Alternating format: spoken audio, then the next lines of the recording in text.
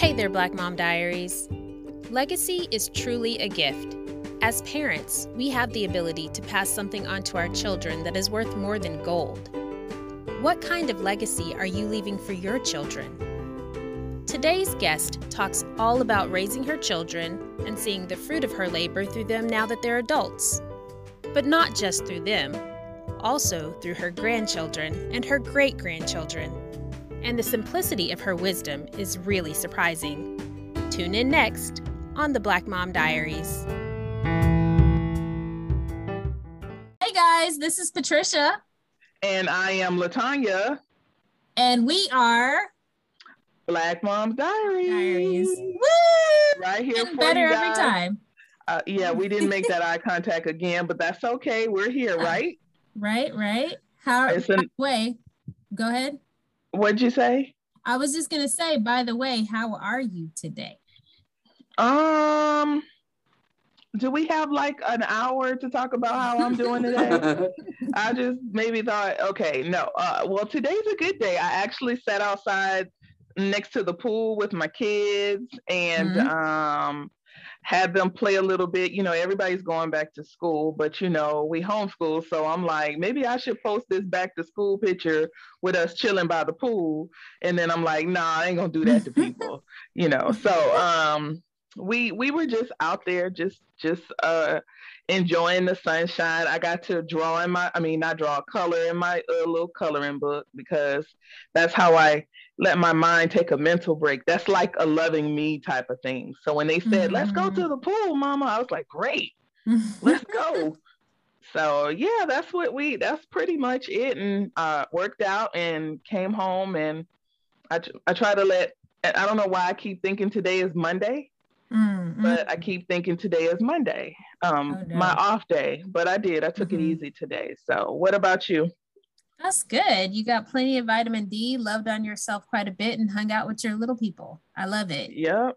That's usually the story of my life. That's not a bad story. I would read that. I am good. Speaking of the pool, today was the second to the last, I think, of my kids' swim lessons. So they're going to be ending their swim lesson this week, just in time for the end of summer. And I'm a little sad. They are not. They're super excited, but you know, swimming is important. Knowing how to swim is important if ever they need to, use that tool. And of course, because it's fun and lots of kids like to be around the water in the summertime. So I just figured I would gift them with that tool. I got to get Grayson there. He's not. And he really wants to. He had on a little life jacket today out there. But my other one, he's tall enough. The pool is only like 3'6". So he's almost 5 feet. So he was fine. But Grayson's still, oh my gosh. Yeah. He's going to be my 6'3", 6'4" child, the child that wears a size 9 shoe at 10 years old, almost 10 years old. Yeah. So I got to get Grayson. I'm thinking to put him in a homeschool swim class. That'll be one of our activities. But yeah, so that's really good. I'm glad you got them in swim. I felt like I needed to do it because that had been something. And when I look back on my life, that was something that my dad taught us. We didn't do swim lessons. He taught us many things. And I just kind of sort of felt like, okay, well, we should be doing this, but we weren't. And then I just started having all these dreams about water. And we were going to some of the most beautiful places with this incredible water. And I was holding my kids back because they didn't have the skill to swim. And so I just, the dreams were not settling to me. And I just felt like I needed to listen and of course put them in classes so that's right. When we see those beautiful places in the massive water, we can enjoy it. So, yeah. Yeah. I think part of being a good parent, or I would just say a parent, period, good is, I believe people parent the best that they can. Let me just say that. And I'm saying good parent, meaning that we can see things that our kids will need and a value of their life, and we put them in these things because we know that these are going to be things to either help them or show them lessons and guide them in the right direction along with the experience that we have. Exactly. So even when we get dreams and have, it's for us to be able to apply those dreams, because I get a lot of stuff in dreams. Mm-hmm. And seems like you do too.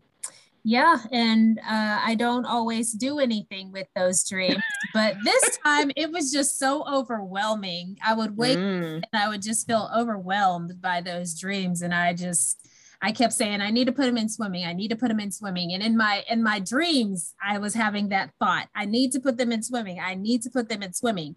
So peace of mind. I feel so great. Their coach was amazing, and they know how to swim now. And even though they say they don't enjoy it, they really do. I see how excited they get when they get to their lessons. They want to get in early and. Mm-hmm. Well, everything they learn may not be enjoyable. And I think we have an expert today as a guest. What do you think? I think we do too. And man, this is exciting to talk to somebody that is an author many times over, mm-hmm. is a mother of adult children and has grandchildren and great-grandchildren. And so she can talk to us about parenting. And I love that you said, you said good parent, and then you were like, well, everybody's doing the best they can, because that is so true. Mm-hmm. So let me just tell you guys about our guest today. Mm-hmm. Born in Detroit, Michigan in 1944, Joyce now resides in Arcadia, California. She started her career in 1962 as a stenographer. And Joyce and her husband were married on June 3rd of 1967, and they have been together for more than 63 years. They have been together since they were both 13 years old, and that is beautiful. They have 2 adult children, adult sons. They have 8 grandchildren, 4 great-grandchildren. And again, I said that she is an author many times over. Joyce is an author of 10 books, and she is also a professional proofreader. Her mission statement is, I write books that inspire people on their journey to make the world a better place. That's beautiful. And without further ado, I just want to welcome to the Black Mom Diaries virtual house, Miss Joyce Fields. Welcome. Hello, Patricia. Hello, Latanya. Hey, welcome to our show. We are so grateful that you stopped by the Black Mom virtual house today. Mm-hmm. I'm very happy to be here. Yeah, come on in, get comfortable, because we got to talk about. I am. I'm ready. We like to get started with some general questions to all of our guests, and just to get warmed up. So tell us, what as a mom is the most challenging part about being a mom? And then of course, let's soften it up with telling us what the best part about being a mom is. Okay. Well, the best part, or the most challenging part about being a mom, my son, Nkanto, he answered your question when he was 10 years old. Now, at 10 years old, the Spirit moved me to tell him, it was just he and I sitting at the dining room table. And the Spirit moved me to tell him how hard it was being a mother. I didn't know what I was doing. I just wanted to make sure that I was raising him right. And this was the conversation that we had sitting at the table. And I was telling him all these things. He looked at me from across the table and he said, are you ready for this? He said, you mean y'all could be messing me up? I mean, I still am amazed at that response from a 10-year-old. Wow. And I, after sputtering and stammering for a few seconds, I said, Well, I don't think so, Kanto. I think that we're doing a pretty good job. You know, we're trying to make you into a really good, decent, kind human being. And I went on and on talking about all these things that we were trying to instill in him. But that was his response. So the most challenging part about being a mom is the fact that you could be messing up your child. Ooh, yes. Oh man, don't tell me that. Wow. I'm up here thinking like, what am I doing? I know. Me too. Every day. Every day. Yes. And it sounds like your son is pretty quick-witted. My son is 7 now, and he is so quick-witted. And I know that he says things to me sometimes where I am stuck and I'm just like, I don't have a comeback. I just need to take this in. Yes. And figure out how to respond to you. So the book gives you a whole lot of information. The foreword was written by a minister for Mother's Dozen. And the foreword, it's a brief foreword. And he says, Mother's Dozen is a handbook of excellence in raising children. It systematizes the rules passed from generation to generation regarding preparing children for the world to come. It involves tough love. It encompasses touchy-feely.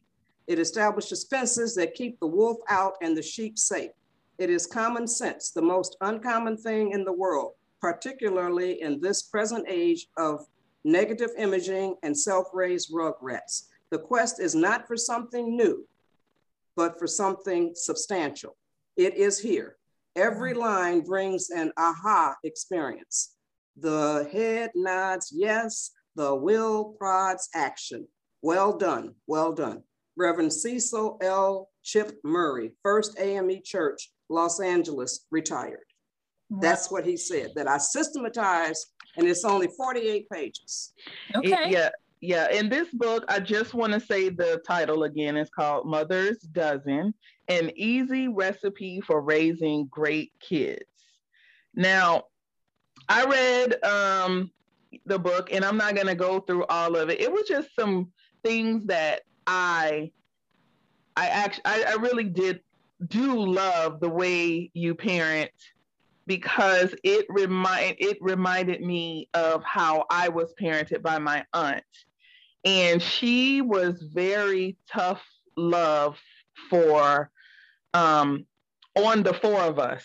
And sometimes I thought it was because she just didn't know how to show us that touchy-feely love, but she really wanted to have us develop like a no-nonsense hard exterior. And when you talked about in the beginning of the book, when you were giving Kanto, maybe I want to say it right, you were feeding him, and he would spit it out, and you would take it. And you're very descriptive. I would take it off of his little chin and put it right back in his mouth. You know, until he was like, "Oh, okay. Well, I better eat this." Yes. You know, and I was like, man, I did that with my kids. My philosophy was like, if I cook it, you're gonna eat it. If you don't want it, then you don't eat. You're gonna still eat it, or you just don't want it, or you just won't get anything else. How did that play out in his life? Did you see just that lesson play out for him? Well, the only thing he doesn't like is lima beans. I allowed him to not like one thing. Interesting. And he didn't, and I don't know if the lima beans is not one of my favorites either. I love lima beans. I love lima beans. Yeah, but I like them, but it's not one of my favorites. I like Great Northerns and navy beans and black beans, all of those. So lima beans is not one of my favorites, but I'll eat them. Okay. So when I got him a jar of lima beans, he didn't like those, but I gave him that. I allowed him one thing. That was lima beans. And to this day, he eats everything. He eat everything. But lima beans, or does he eat lima beans? He'll eat them. Oh, okay. Yeah, he'll eat them.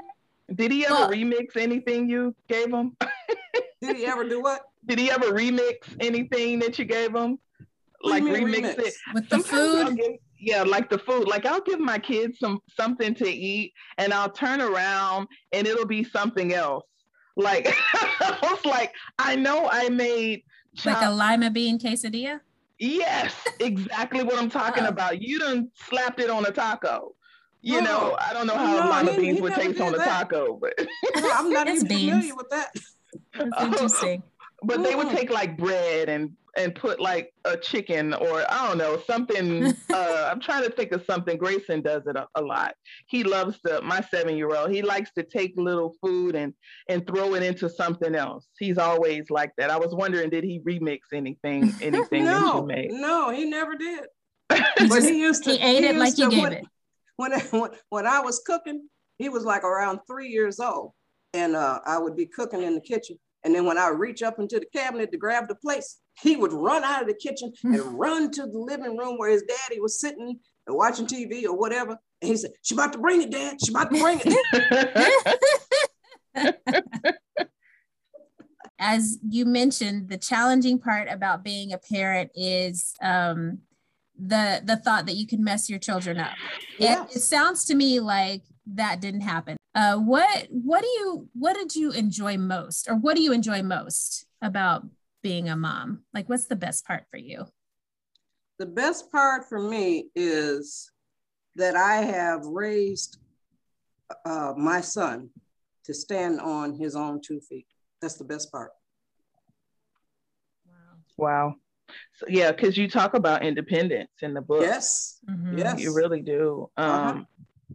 I was raised to be independent, and I sometimes I took independence too far, but that's just me because my aunt expected a lot out of me because I was the oldest. I'm the child. oldest too. Yeah, right. Did you experience that? Did you experience more of a tougher, standard for you being oldest? It's really something how my mother did it. She never vocalized anything. It's almost like when she died, after we all left the hospital from viewing her body, she had a smile on her face as she laid there, passed away in the hospital bed. I'll never forget it. She had a smile on her face that really eased us to see that. So, and after we left the hospital from viewing her dead body, I came to their house and I laid across my mother and father's bed. At that point, it was just my mother's bed because my father had passed away. And then I wrote this poem. This describes the role model that I had. Our mother, a pillar of strength, a volcano of kindness, a fun-loving lady, but never mindless. She birthed us and nursed us, and then let us go to fight our own battles in life's daily woes.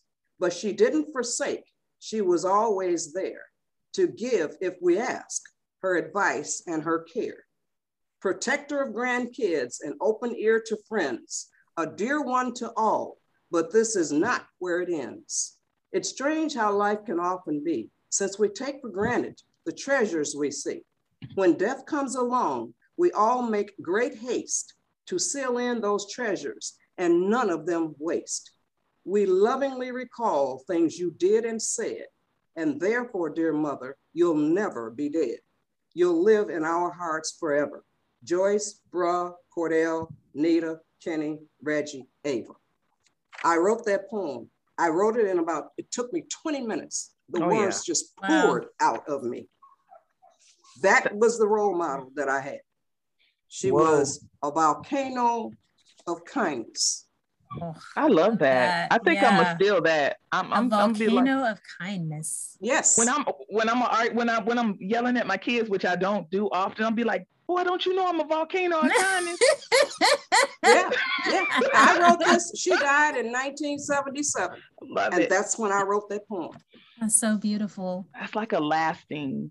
That doesn't. It's a beautiful legacy. It's in the book, Line of Serenity. It's in that book. I wrote the poem because she was such a special woman. My husband always says that you had to experience Rose Jones to know that she existed. Wow, That's she nice seems that like your she was husband said that.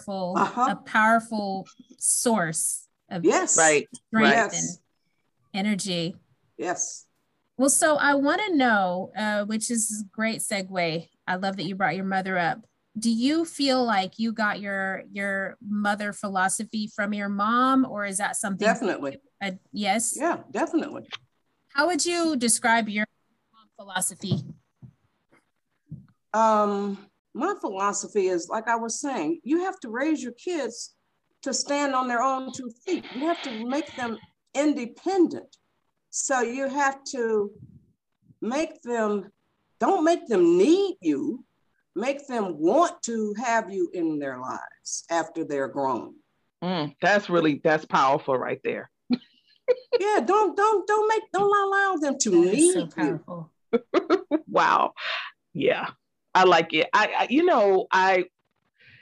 I love having independent children. And Yes. I know the first time I told somebody, and I thought I thought I was good. And I know I'm okay. It had nothing to do with me what this person said.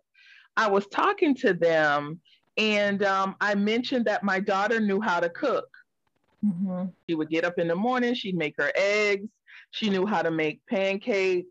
And sometimes she would heat up things for my son, which is 2 years younger than her. I never let her do anything for the baby at that time because my youngest one he wasn't even 2 yet. So I mentioned this to a lady, and she said, "Don't you think that's slavery for your child?" Oh my And God. I mean, what do you mean slavery? She's like, but Wow. you're the mom, and you're supposed to do this. Yeah, right. You're supposed to be able to do this and then I asked her, I said, "So you have a 15-year-old?" And she said, "Yes, I do." And I say, what does your 15-year-old do for you when you're not feeling well? And she kind of looked at me like I said something bad. And I was like, exactly. My 6-year-old can go make me a cup of tea, heat up soup, and bring me a blanket. Yes. Because as moms, one, you don't feel good all the time, but you run the ship. Yes. You know what I'm saying? There maybe days where you don't, you just want to hide. And I wanted to train my kids to take care of themselves so that they didn't have to depend on anybody else. My sons, as they get older, same thing. But I never thought that I would hear that they said that my kids were in slavery. Oh, that's ignorant. That's a very ignorant person. And I feel sorry for her because her child is not going to be there for her. Wow. Probably. So, but my son, when he was 10 years old, I taught him how to wash and iron his own clothes.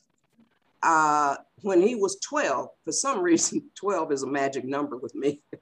Mm-hmm. When he was 12, I taught him how to cook.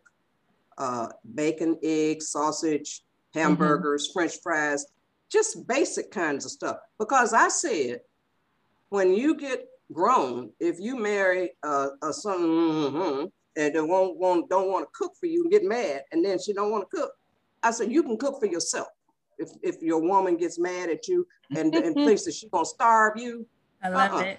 Well, let's hope that don't happen. We're not attracting that up in here. And I taught him how to sew on a button too. So, I'm a little late with that one. Yeah, just sew on a button. So that's what I taught him, how to cook and sew on a button.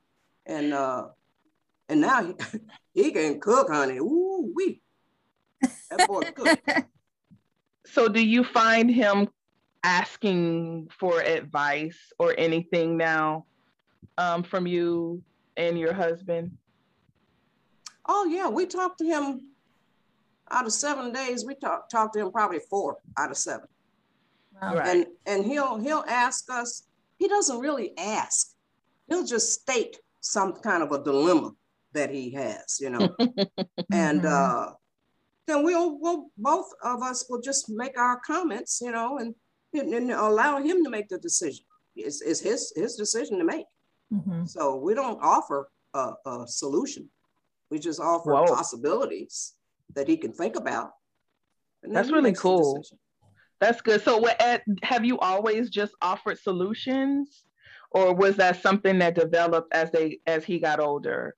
The solutions. We've always done that. Always offered solutions because, you may or may not be able to see different ways, so we offered a whole lot of different scenarios. We can do this, we can do that. If you do this, this may happen. If you do that, this may happen. That kind of thing. And he chose the way that it's not like you said, do this and boom. Exactly. Drop the mic. No, we'll never do that. And, and he has always been allowed to disagree with us as long as he does it respectfully. I absolutely love LaTanya and Patricia, the way he puts me in my place. Respectfully. So he will say, if I get off into his business, now I'm gonna always have something to say about anything in his life because I'm his mother. Right. So I'm always have something to say, but he can disregard whatever I say whenever he chooses, okay? But he has to be respectful. Now, he puts me in my place by saying 4 simple words. Ma, I'm grown now. Oh, I'm big. He says, Ma, I'm big now. Puts me in my place. I shut up. Ma, I'm big now. You ain't got to tell me what to do. Right. My soon-to-be 10-year-old tell me that. Ma, I'm big now. Wait a minute. That's good. Brother. That's good. You're getting bigger. That's good. Yes. Yeah, you're getting bigger, but I know.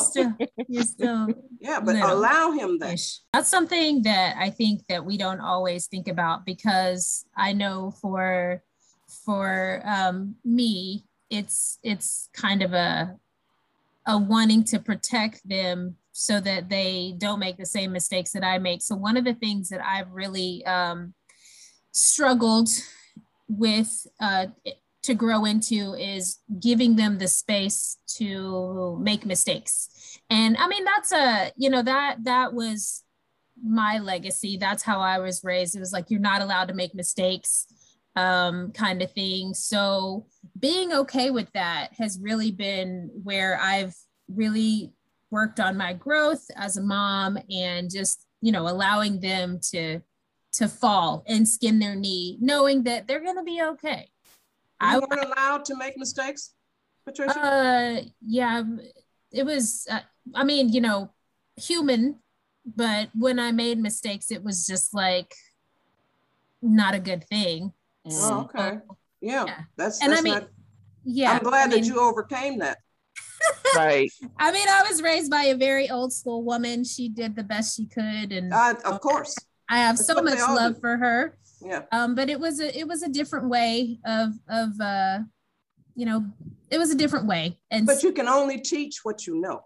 Exactly. Right. She knew, and that's what she taught. Exactly. So just, really just being the kind of mom, growing into the kind of mom for my children to help them recognize, especially my son, because he just has this, he sometimes is a bit of a perfectionist, and just reassuring him, it's okay, make mistakes are friends, they help us learn. That's what his school says. Exactly. And it's true. And my husband says that's why they put erasers on pencils. Exactly. So just reiterating that, I think is really important. And just allowing that independence for the kids. And, one of the things that Canto used to do when he was little, he may still do it today, but he would wear, those tube socks. They were white and they had like a red stripe or a green stripe. Right. Okay, he wore those socks, So one day I came into the room, or he came into the room, whatever, and he had on a different color stripe on each sock. And I said, boy, you got on 2 different color socks. You know what his response was? They're both clean. Hey. All right. That's awesome. True. No lies, right? No lies detected. I said, what can you say to that?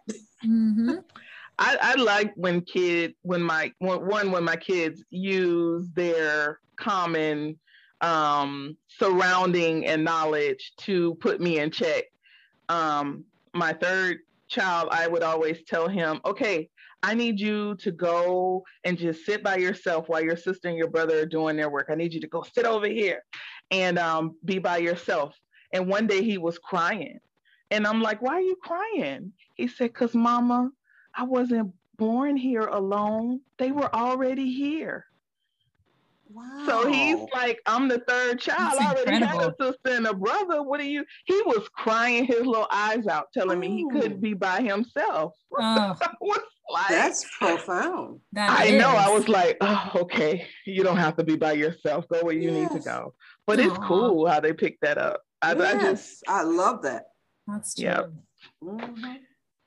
When you were raising your kids, was there ever a time when you felt like they weren't grasping your teachings? No, there really wasn't, because he showed in the way that he behaved and what statements that he would make, that he showed that he was getting it. And all I had to do was reinforce it. Wow. And I was constantly reinforcing it. And you always, as a mother, you are always in teach mode, always and forever. Oh man, I love it. I love it, but that's just so much. Why? Well, so many people feel pressure from that. I know, as because you want to allow yourself like that brain fart day. Yeah. You know, I know for me, I do a lot of, like I say, I'm always redirecting in a way that causes them to think through, what they're doing. And it's like, okay, here we go again. I may repeat it maybe 2,000 or 3,000 times. And it seems like they get it one day and the next day they forgot it all. Okay, but then you just repeat it. You just keep on going, because God put it on the female to be in teach mode all the time. So he knew. I say God is a female. So I say the characteristics of God are not the characteristics of males. Kind, loving, compassionate, warm, tender, all of those things. Men are not generally like that. They are very aggressive and brusque and all of those kinds of things. So I say God is a woman. And so Ariana Grande has a song called that, God is a woman. Yes, God, I know, I remember that one. Yeah, she does have one. And so God equipped us for this burden. And it's not a burden, really. It's just something that has to be done to carry on society. We are the backbone of societies. Yep, females. And it does mention in the Bible how a seasoned woman should be teaching the younger women how to conduct themselves, how to, Yes. Yeah, that's you're right. We're always in teach mode. Let him go. That's what that book does. We ain't even about to go there, because that's a whole lot. That's a whole lot right there. That's what happens when, listen, guys out there, write you a lot of books, because when you get to talking, you can plug your book in any conversation. That's true. That's true. I love it. I love it. And that's what actually drew me to you, because you said you wrote in many genres, and I didn't understand it at first. What you mean? I'm thinking, oh, she writes horror, she writes this, but no, you have self-help. You have a fairy tale like book called Jet Black and Her 7 Friends. You have marriage. She got a cookbook. She has recipes, like actual recipes, y'all. Wow. In one of these, it's in the Mother's Dozen, right? I don't want to get Mother's it wrong. Dozen and Line of Serenity. Both of them have the same recipes in them. Yeah, and How to Keep a Man too. The best way to keep a man. You got some in there. I seen those mashed potatoes. Okay, so potatoes.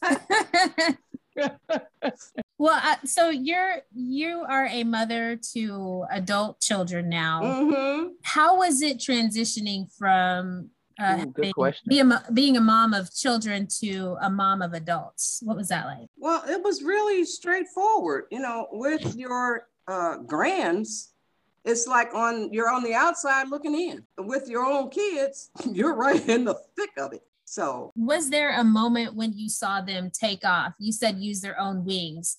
Was there a moment when you saw that? And if so, how was it for you after training them up? I had reached my goal. So my goal was to train them up, like you said, to use his own wings. So he moved to California from Detroit when he was 22 years old, and he was on his own. He came out here, he was living with some relatives, and then he got his own place, and he's been out here for about 25 years. We've been out here for about 17. We moved here because of him and his children. The kids that we had, grandkids in Detroit, we had helped to raise them. And then our son out here in California had a baby, a little girl. And I told my husband, I said, we got to move to California to give her some memories of her grandparents, just like the ones in Detroit will have. And I'll say, you know, there is nothing like a relationship for kids with their grandparents. And I believe I've said on the show a few times that my mother and father-in-law live with us. And people ask me all the time, what is that like? Do you get tired of that? And I have to say that, you know, I mean, I love my privacy, and my family is much smaller than my husband. So that took some getting used to, you know, people being around all the time. But the benefit outweighs all of that to me. And to see my kids have such a love and affection and just a beautiful relationship with their grandparents, it is such a gift to me. You know, it's such a gift. So that is more, to me, that is more important than. Yeah, and it's building memories. Stuff. I have a book of quotes, and one of the quotes is, create happy memories. They will warm your heart forever. That's awesome. Yeah. Yeah. I love when my mother-in-law is around too. I can't bake, so she teaches my daughter how to bake, you know, and that's all they talk about with her. They love, and she's a warm, caring woman. And I love being around her because she taught me a lot of things, because my mom wasn't in my. And I always say I want to be to my daughter-in-laws what my mother-in-law was to me, or is to me at this point. She actually showed me some, just even when she lived with us, and my husband and I, we would argue and tear up the room walls, you know, she would never say anything. Yeah. She would just let us do whatever she wanted. And then later on, I found out she addressed him. Yeah. Yeah. And so that's what I do. I asked my daughter-in-law, I said, is my son still being good to you? And she said, yeah, he is. And I let her know. I say, if he ain't, let me know and I'll give him a good whipping. That's so good. She gets a big kick out of me saying that. So, but she knows that I'm for real too. In a certain sense, I'm for real. I know I'm gonna be there to check my kids if I ever need to. Not in front. I feel like I like that respect. Yes. That boundary respect. But when you get by yourself, I'm be like, come on, son, let's go for a drive. You gonna already know. Yep. That's right. So yeah. Yeah, that's good stuff. So you mentioned whipping. I read in your book that was the last resort for you. We had an episode about this. I think it was one of our very first episodes about to spank or not to spank. Yeah, we didn't do spankings. We had whippings. Well, but I got some of those. You said you changed nothing. You just told him, look, this is what you don't do.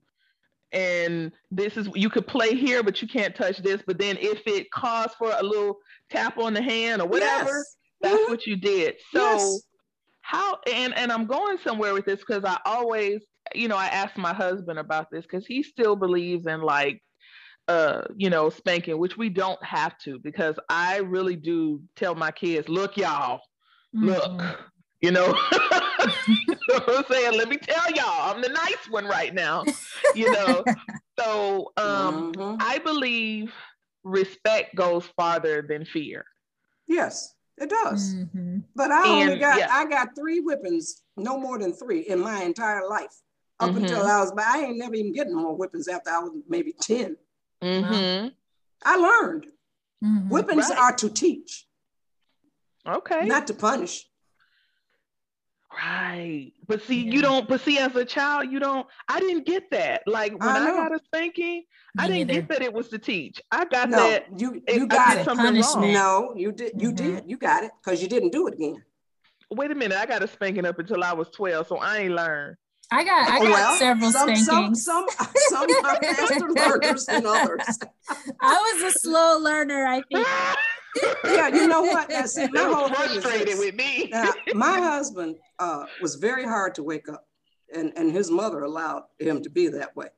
She would have to come back into the room 50 times to make sure he's up. So then I was determined not to have a son that was hard to wake up as well. So one day, Kanto was in nursery school. He was about 3. Again, I'm remembering this, and I went into his bedroom and woke him up. Then I came back in about 5 minutes. He was on his knees with his behind sticking up. And honey, he went back to sleep. I took my hand and I hit him on his behind. It hurt my hand too. So I know it hurt his behind. So the next day when I got him up for school, he got up and he's been getting up from that day on. He only had to learn that one time. Then he had a temper tantrum when he was about 3, no more than 4. He may have been even 2. He was in the kitchen on the floor. You know how they do that little spin wheel thing? Oh boy. And I don't know what happened that made him do that, but he was doing that spinning stuff. And I looked, our eyes met, and it's in the book. And our eyes met, and I looked at him and I walked out of the kitchen. He stopped doing that because he didn't have an audience. He ain't never did that again either. I was going to say, no, I don't give them any type of energy when they do that. That's really good. Yeah. But in public though, I know you talk a lot about you talk a lot about that too. Like, look, well that's I've had an embarrassing moment just maybe once. My third child, I got plenty information on him, but he would do some things that I just like he wouldn't do it at home, but when we got outside of the house he would do it. Because he thought somebody was going to protect him until I just snapped on him one day and drug him through Burlington Coat Factory on his back by his shoe, by his foot. Good. But that's wonderful. Don't take me to jail, y'all. That was a long time ago. I was just going to say, you could get arrested for that, though. Oh, my goodness. I know, but you know what? He never did that breakdance move again in public, just like you just said. Yeah, so. I saw it immediately. They all show respect for others, and they are all kind. My entire family is like that. My aunts, my uncles, my cousins, we all hug and kiss when we meet each other, when we leave each other. There's just nothing but love and affection and just attention. So that's the way my whole family is. We were raised by elders that cared. And that's the difference. In discipline, it's not just about, like you said, it's not about the punishment, it's about the lesson. Yes. But then it's also a mix of, because you said your mom was a volcano of kindness. So it sounds like the love was ever present. Yes. And there exactly, was doubt. Patricia. Yes. We were raised in Line of Serenity. A Barnes and Noble store manager read the Line of Serenity. And she told me that it was the only memoir about an African-American family that she had ever read that did not involve drugs, sex, violence, or abuse. It's all love, attention, affection, just togetherness, kindness. That's all we were raised with. We were very poor financially, but we didn't know it because they never talked about it. Not having any money. I know that when the white insurance salesman would come to the door, Mama would tell us to tell him she's not on. Yeah, so we didn't have the money, but I would just tell him she's not on, and then he went on away. But we just had fun and love. That's the good stuff. Yes. That's the good stuff. And I think you mentioned a little bit of that too, in there about when the fads came out and how, your son was responding to that. It was like, I can't remember. I think it was in the independent section right at the end when you were talking about I think, was it the Essence or the Jet? Oh, Ebony. Ebony Jr. I knew it was one magazine. He had his own subscription to Ebony Jr. and it came in his name. That's really cool. Yeah, but it was right after that. I can't remember exactly what you said, but that's really good to have those things, and you just don't know. You don't know that you think you don't know what you're missing out. I didn't. And I don't think I missed out on anything because. Yeah. So you can only teach what you know. And that's why I wrote the book, so that more people would know the techniques and tools. It's like my granddaughters would say, Grandma, I don't know how you used to do that. Give us that grandma look. You didn't have to say one word. You just give us that grandma look. And I'd say anybody can do the grandma look. All you do is get them eyes together. Yes. You get your eyes together. You tell your eyes to show that person. Don't do that again. Your eyes do it. I got a little bit of that. Yeah, yes. I have a little bit. You got to practice it. Yeah, I need some practice. Yeah, get in the mirror. Squint a little bit. Makes progress. Yeah, squint a little bit. Add a little squint to it. You guys can't see her, but she's doing it. And, I'm practicing. I want to get there. Yes. Yeah. Or you can do it with eyes open wide. Oh. I think I like that one. Or you can just laugh maniacally. Yes. And the kids will be like, what is wrong with her? That'll stop everything. Yeah. Oh. I always say, get your eyebrows together. That's what I tell them. What advice can you give to moms that are out there that are in the midst of a transition with their kids? And there are many transitions. It's not just from childhood to adulthood with your children. There's so many transitions, and all of them are not always. You make it sound so seamless. It is. So what can you give advice to moms to show that it can be seamless, to help them make it seamless? Your goal is to raise a child who is able to stand on his or her own 2 feet, being independent. Don't have to borrow or beg or steal from anybody. That's really sense? Good. That makes a lot of sense. And it's simple. You keep it simple. Don't complicate it. Don't do that. Life is simple as far as I'm concerned. I'm learning that it is. Yes. That it really is. Once you learn how to play the game. Hot flash. I'm learning. There was I was tutoring someone in China, and the dad came onto the screen, and we were just talking because we had some extra time, and he said, "Do you know what you Americans don't do?" And I said, "Oh man, what is it that we don't do?" He said, "You don't prepare your kids to live without you." Exactly. Oh, I love that. He said, "We don't do it." He said, and my family is an enabling family. I learned that it's a generational curse. I did, because they enable, because they had so much guilt that it stopped with me. Like the guilt of working hard and not being able to be with your family. So now, they didn't have time to kind of teach you. They only could teach you how to work. They couldn't do the things that we're talking about, like sit down and read. Well, they couldn't read. So, and most of my family, they didn't go through the 10th grade education. So they always want to help us no matter what.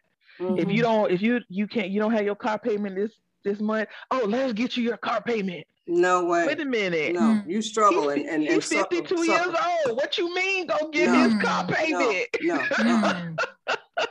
And you know what you said that the Chinese person said that you don't prepare your. We have, and I'm the oldest of 7. My oldest brother died in 2013, lung cancer. So all of us, I have written the obituaries for all of us. And they can go back and update it if, you know, they develop any more hobbies, but it has all the information, birth dates, marriage, relationships, military service, everything is in the obituaries. I've written all of them and given them to my sisters for safekeeping. So because I noticed that when anybody dies, everybody is floundering to find out the information that they have for the obituary. So I didn't want us to go through all that kind of crap. Right. So I did it for all of us, and it's prepared. All of us are going to die. So you got to you want to be prepared. That's the communication. Yeah, we didn't have that with like I said, my family.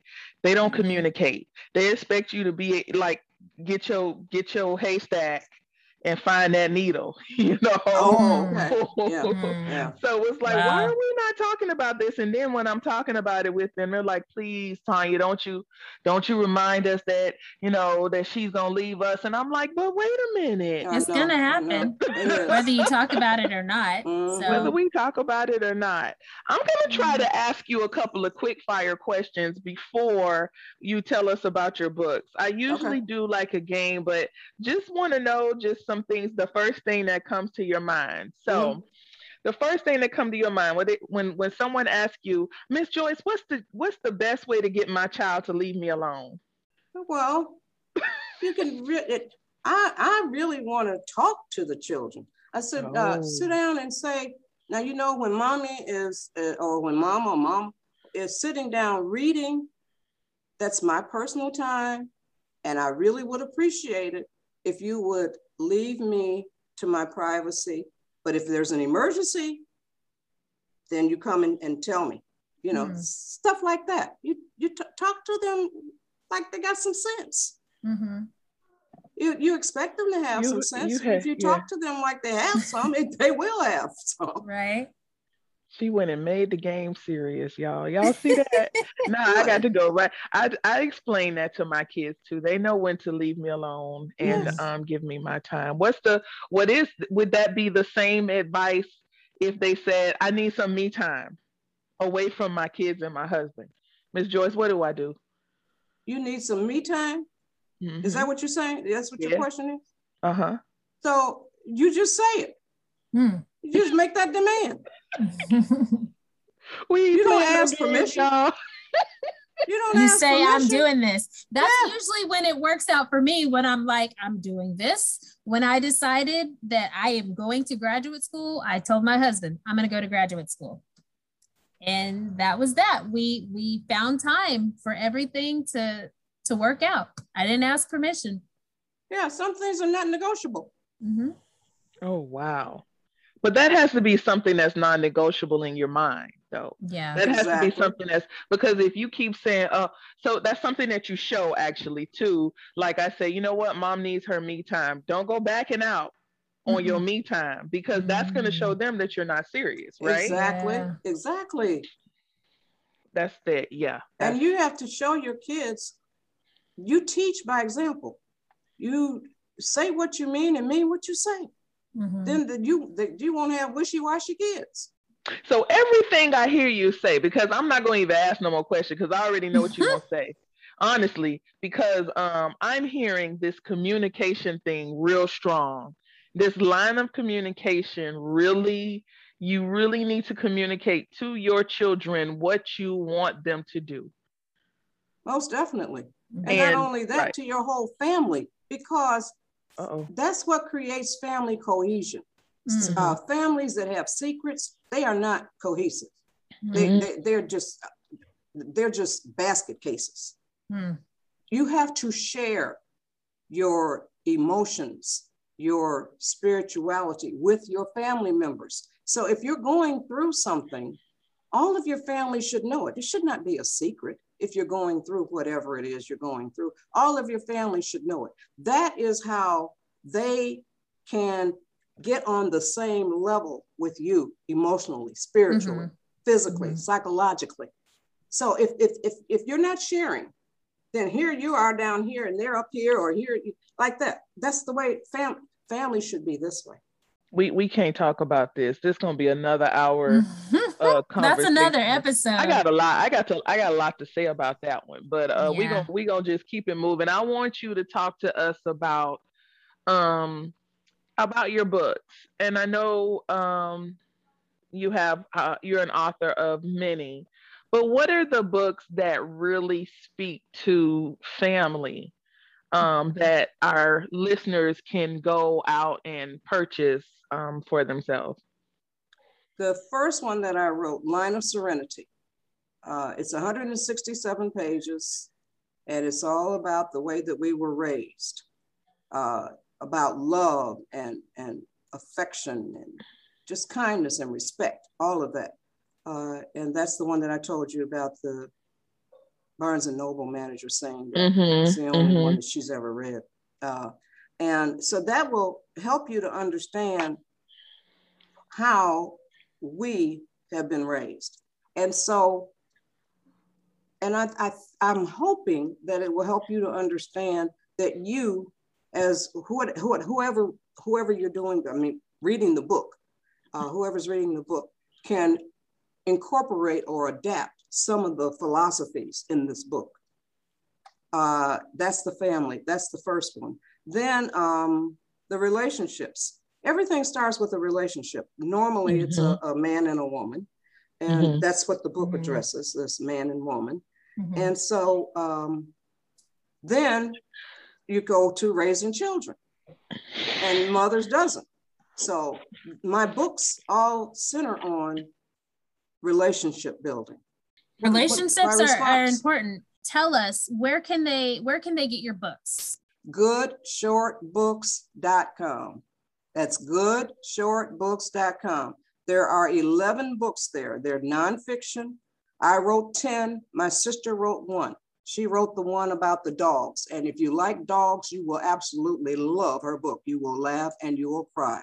And there are nonfiction, 11 genres. We have relationships, we have parenting, memoirs, children's education, bullying, breast cancer. I'm a breast cancer survivor. I wrote a book about that. It'll be 10 years on August 15th since I had breast cancer surgery. And my last radiation treatment was 11/11/11 at 11 a.m. Hey. The bell, ding, ding, ding, ding. I know. Awesome. Yeah. So I've got breast cancer, the golden rule, my simple quotes to live by, 10 books. Yeah. Nonfiction. Yeah. I have, they're not books to me that you just read through. I like the Mother's Dozen because it has like a specific thing. Like, man, you might be struggling with this. And then you kind of go and look at the example and you take from it what you want, but it actually gives you very clear directions on how to tackle this thing or how to teach this thing. So it's not, it's like, man, you know what? I saw this in this book. Let me go pick this up and look at it. That's how I saw that book. I'm glad that it struck you that way. Absolutely. Yeah. Well, it has been a pleasure talking to you. It has. On this episode. You will definitely be back. Okay. I'm looking forward to it. I just want to say that I at the end of it all, I'm just thinking about your mission statement and I'm going to say it again. I write books that inspire people on their journey to make the world a better place. And you are walking in your purpose, and that is inspirational. That's a beautiful gift that you have given the world. Thank you, Patricia. I say thank you to you for that. Thank you. Oh, you're very welcome. I'm just glad that you appreciate my efforts. So yes, thank you for taking that Thank you for answering that call, because Yes. I love hearing and learning and absorbing, because you don't have to know everything, just have to know where to get the information. Okay, that's good. That's true. Let me get you on speed dial. Okay, I'll send you my phone number. I need to get those books. I'm looking forward to the one that LaTanya has for me, and I am gonna order A Mother's Dozen, because this sounds like a book that I could definitely use in my toolkit, and I'm excited to read it. So good, wonderful. 48 pages. Okay, God bless me with the talent for being succinct. Yes, that's awesome. More people need that. Yep. So. Thank you again, ladies. Thank you. Yeah, no problem. Thanks so much for spending this episode with us. And if you like what you heard, feel free to like, share, and subscribe. And of course, be sure to join us on the next episode of the Black Mom Diaries.